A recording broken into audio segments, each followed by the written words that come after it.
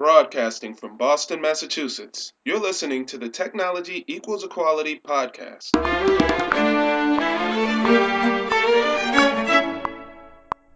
Welcome to the Technology Equals Equality podcast. I'm your host, Lori Brooks, and this is episode 41. I would like to welcome Danielle Molenaar, founder of Virtual Efficiency, to the show today.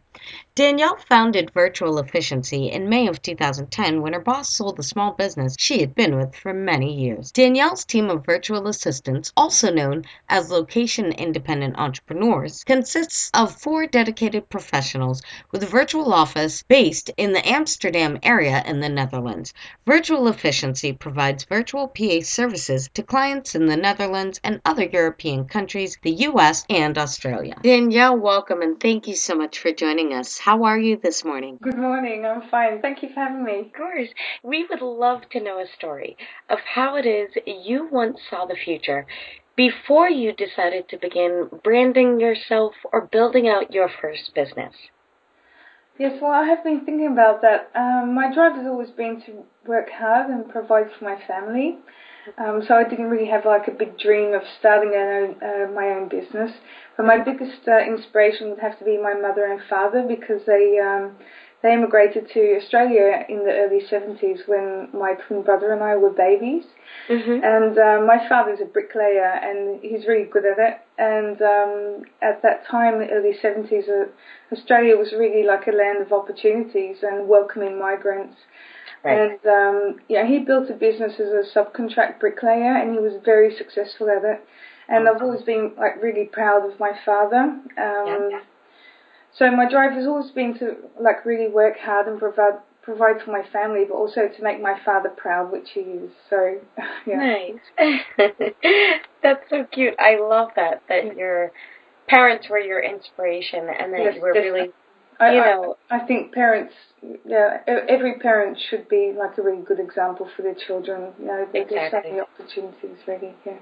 Certainly, and I love that your dad, having built out his own business, you had the opportunity to witness someone who was able to build out a successful business, and that's really helpful, for a future entrepreneur to be able to see a parent go through building out a business, and becoming successful at it is a really important, a really important key there. I love that. But Danielle, when you were a child, when you were watching your father build out his bricklaying business, were you thinking, what, in the future I might build out my own business? Did you feel like that's what you would do in the future? Or as a kid, were you proud of your father but had other ideas as to what it is you might do in the future? Well, actually, I grew up in Australia, and it's a beautiful country, and actually my dream was to be a vet or either a marine biologist, which never happened. But, I did have other aspirations. I was thinking, actually I went to Europe after I finished high school, and when I was only going to stay here for a year, but I sort of got stuck here in Amsterdam. So things turned out differently than I aspired to. But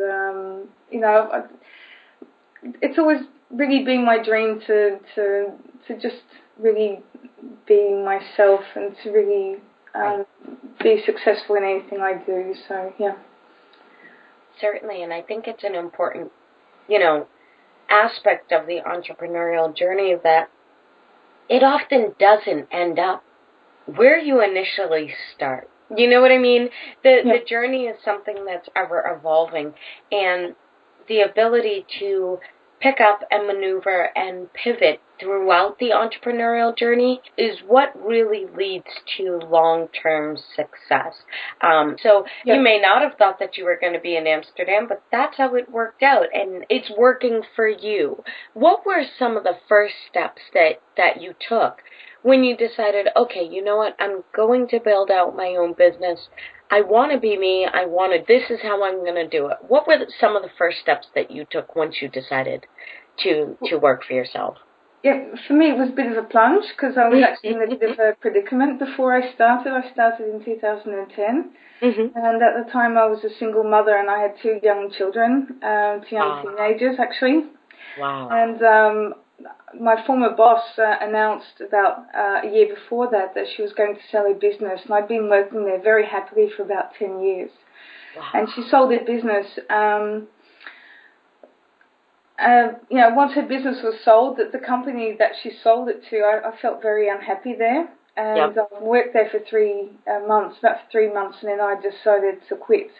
Right. And start my own business. So it was actually on the way, really. But I did have the skills. I did have like the office management skills, and Right.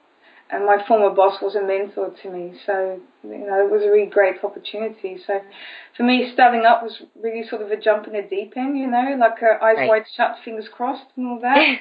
But I was really fortunate enough to land a really big client when I started out, and also a couple of smaller clients. And Right. it all comes down to networking, really. So sort of, my business really grew from there. So in reflection, I think everything just fell into place at the right time. So it was sort of an opportunity that I took, I think. Certainly, your path was readjusted by circumstances outside of your control. With the business having been sold, and I think that's one of those pieces that really is becoming more and more common nowadays in the entrepreneurial journey, to have had your mind somewhat settled in a career of some sort, and as your career evolves, something twists in that journey that sparks the desire for an entrepreneurial path to develop.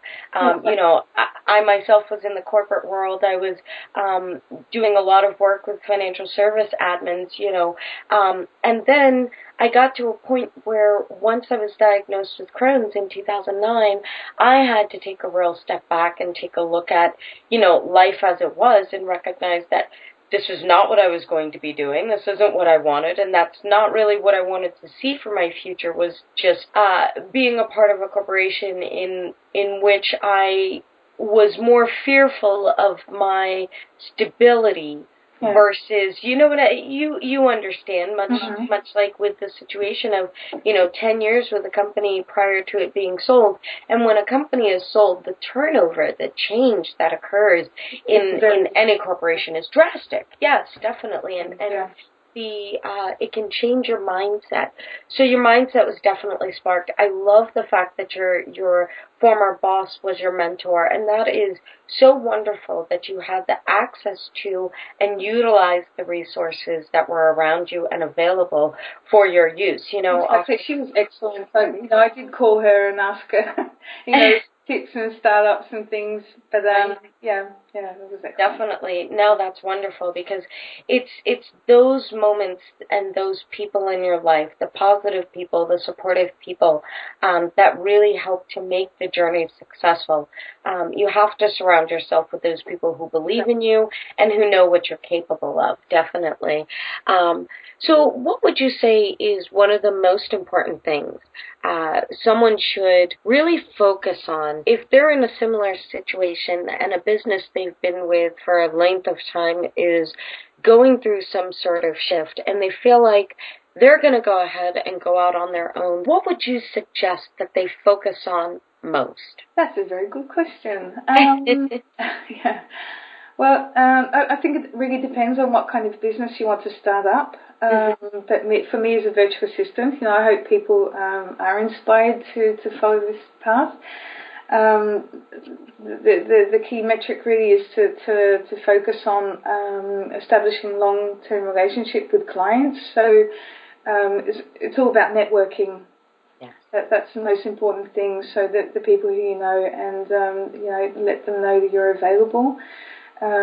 And all the clients I do have, I have established long-term relationships with them. It's not very short-term, and it's also establishing like client loyalty as well. So when you first start out, you do need clients. So I would suggest calling around former people you worked for, friends, family, online. That's very important. Yeah. And from the start also would be to charge the correct rates, so that so that you do have a viable business when you start out. Yeah. That's a really good piece that you said there, Danielle. Trading your hours for dollars can be extremely difficult. How do you feel when you began billing people? How do you feel you went about coming up with your ideas as to how to charge or how to go into, which way to bill someone up front or later on, things of that sort? What helped you come to those decisions as you began? Well, when I bill for hours. I don't have any. I know lots of virtual assistants in America do project rates and things. I have tried that. I have tried saying, look, I'll bill you for 10 hours or something. But what I do find is that some clients only need you for an hour. And I felt really bad charging them for 10 hours when I wasn't doing the work. So for me, it didn't work that way. So what I did was, I just charged for hours really, and that works out fine. And before I started, I did call around. I did do some research, called other startups. You remember when I started, there weren't very many virtual assistants, but there were some, and lots of people working in offices. So they weren't doing really virtual assistants, but more office management. Mm-hmm. But I did ask them what their rates were, and I set the same rates. And in my view, many VAs don't charge enough really to sustain a viable business. Right. They focus on hourly income, and they don't really take other costs into account. So yeah. No, definitely, and I think that is that's kind of one of the reasons why I pinpointed on that, because I think sometimes it's very difficult to figure out how to set that price point, for in a personal sense. So the fact that you took the time to do that research, to really look into what other local professionals were charging for similar services, and then setting your rates accordingly is a really good tip for those who are looking to leap into something of that sort. Danielle, what do you feel was the key to your success? What do you feel really has assisted you throughout your path? It's 2015. You've been with, you've started this approximately 5 years ago, 5 years and some change. So throughout these 5 years, what do you feel has really propelled you through the 5 years and kept you to move down this path in a successful manner? Well, actually, the most important thing is giving it 150% instead of 100%. Mm-hmm. And, starting up a business isn't really difficult, but growing and maintaining a viable business is. Yes. And to be successful when you start up, you really need to offer a valuable service. It's the best thing for a startup.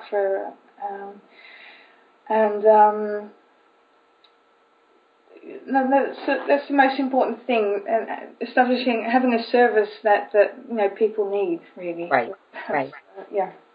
Making sure that you're definitely solving a need in whatever industry it is that they're going into. Making sure that you're giving it your all, and then some, to make sure that you're really providing that service, and then some, just so that not only are you really over-delivering for your own clients for their need, but you're also making yourself memorable and growing those connections and making sure that the networking that you are striving to do is actually going to be fruitful later on. Exactly. Yeah, definitely.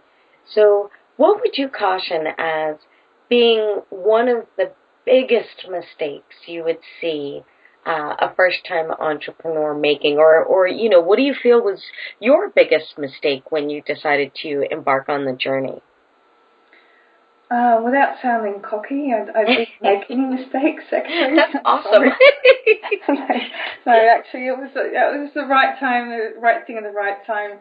Right. What I do notice nowadays is that we're living in a sort of a copy-paste generation at the moment. Yes. And, platforms like WordPress have made the internet really accessible to a lot of people, and it's easy to start a business without proper preparation. Mm-hmm. So my thing, I would suggest to really sit down and, write down what you're passionate about, and to also ask yourself what you absolutely love doing. Your research can go from there to see if you can translate your passion into a viable business. That's really the most important thing, to set up a business plan. that is important, and also offer a skill. Don't sell WordPress services if you've only made one website. You may know how it works, but you can't offer that to a client.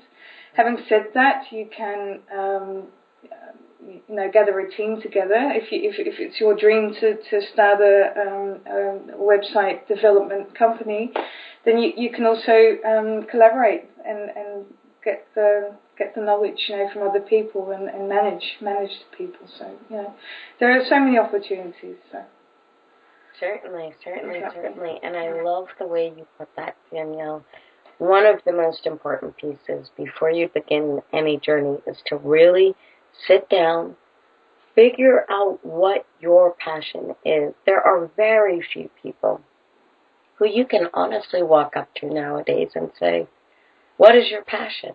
Yeah, exactly. And they have a real answer, So yeah. I love that you indicated to really clarify what your passion is, and then from there derive whether or not there is a need that you could possibly serve with the skills that you have in whatever industry it is that you choose. But first and foremost, sitting down to really make those connections clear is the most important thing. Yeah, definitely. Danielle, you've been absolutely wonderful, and I truly appreciate you sharing today. The show is designed to really help entrepreneurs come up with ideas for new innovative companies in an industry, to solve the pain in an industry that they may not have been thinking of. If you had a magic wand and could change anything at all in your business, what would it be and why? I thought about that question. I find it really, really hard, really difficult to answer. Because I love my business the way it is, so there is actually nothing I would like to change, really, because I have the perfect business.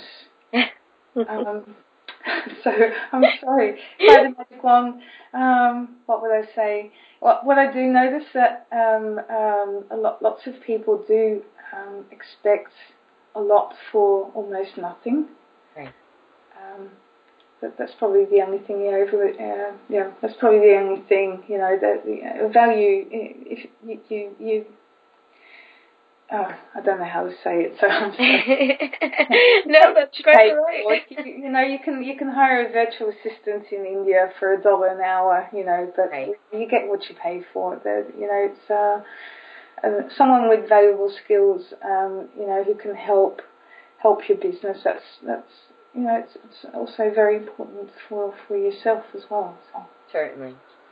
Actually, having a community that supports and recognizes the value behind the services provided is definitely a piece that is something that I don't think most businesses think of as having something to change. You know what I mean?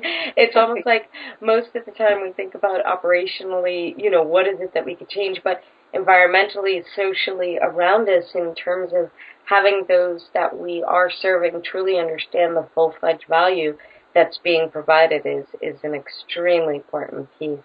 So, Danielle, I absolutely love that. I thank you for again, sharing and taking the time to speak with the Technology Equals Equality community today. Please share, certainly, share the best way for our listeners to find you. You can find me online. You just type in my name and I'm there. So LinkedIn, my website, Danielle Molenaar, you just type it in and you'll find me. So. Perfect. Yeah. I will be sure to link to your homepage from the show notes page, so we will make sure that be sure it's the English page. I certainly will. Certainly will. How about I include links to both pages so that no matter where the listeners are at that point, they're able to access and view and see the website in their respective language. Thank you once again. We truly, truly do appreciate you taking the time to touch base. You're very welcome. Thank you for this time. Thank you. It's super easy to get caught up working in your business and not take the time to focus on your business. Be sure your long-term goals are clearly defined so that you can easily refer to them throughout your journey. Feel free to reach out to Danielle at virtual-efficiency.nl/English, of which I will have a link to through our show notes page at technologyequality.com/Danielle Molenaar. Thank you once again, Danielle, for sharing with the techie community. We truly appreciate you taking some time out of your day this week. And thank you, techie community, for tuning in once again. I truly appreciate you taking some time out of your day. Click on that subscribe button over in iTunes so that you don't miss an episode. And until our next episode, when we continue to hear the journey, find the pain, and create solutions, enjoy the week.